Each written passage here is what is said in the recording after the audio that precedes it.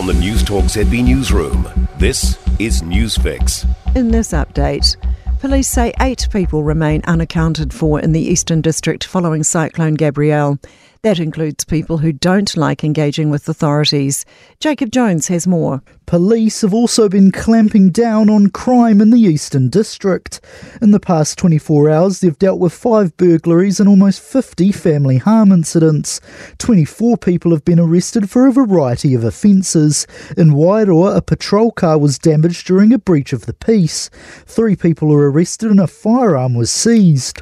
Hawke's Bay Council and iwi leaders have committed to working together on the region's recovery from Cyclone Gabrielle. Flooding caused widespread devastation across the region. Central Hawke's Bay Mayor and Matariki Governance Group co-chair Alex Walker says they'll need to consider infrastructure resilience, power, communications and roads. Those are things that cross all of our boundaries and are vital to how the whole region works. So we're going to have to be planning boldly. Rising family violence rates in flood-affected regions has sparked concern for pet safety. Police Commissioner Andrew Costa reported a 60% increase of family violence in cyclone-hit regions. Pet Refuge founder Julie Chapman says they expect to see more families reaching out to them for support. I think we're just at the start of it. I think that the pressure and the stress of these recent devastating floods will make things more difficult. Multiple people have been injured after a serious incident in West Auckland.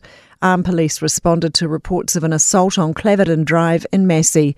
Several people were taken for minor injuries, while another was taken to hospital in a moderate condition. Police say they were armed as a precaution. One person has been taken into custody following an assault on Auckland's North Shore this morning. Police received a report of an assault on Mahara Avenue in Birkenhead about 8:15am. A person has received serious injuries and inquiries are ongoing. That's news. In sport, Tim Southey has blasted his second highest test score, dismissed for 73 on day 3 of the second cricket test against England at the Basin Reserve. Resuming on 138 for 7, New Zealand has been bowled out for 209, trailing England by 226 runs. Play has resumed at the LA Sevens after thunderstorms and lightning halted play for nearly 2 hours. The All Black Sevens were due to play their second pool game against the United States just after 10:30, but the match will now kick off at 19 minutes past 12. Earlier, New Zealand defeated Chile 26-7 in their opening match of the tournament. The Wellington Phoenix women have returned from an extended break in the hopes of climbing off the bottom of football's A-League ladder. A bye and the international window has seen the Knicks play just twice this month. They host Sydney FC at North Harbour Stadium from 1pm this afternoon. That's sport. I'm Sandy Hodge.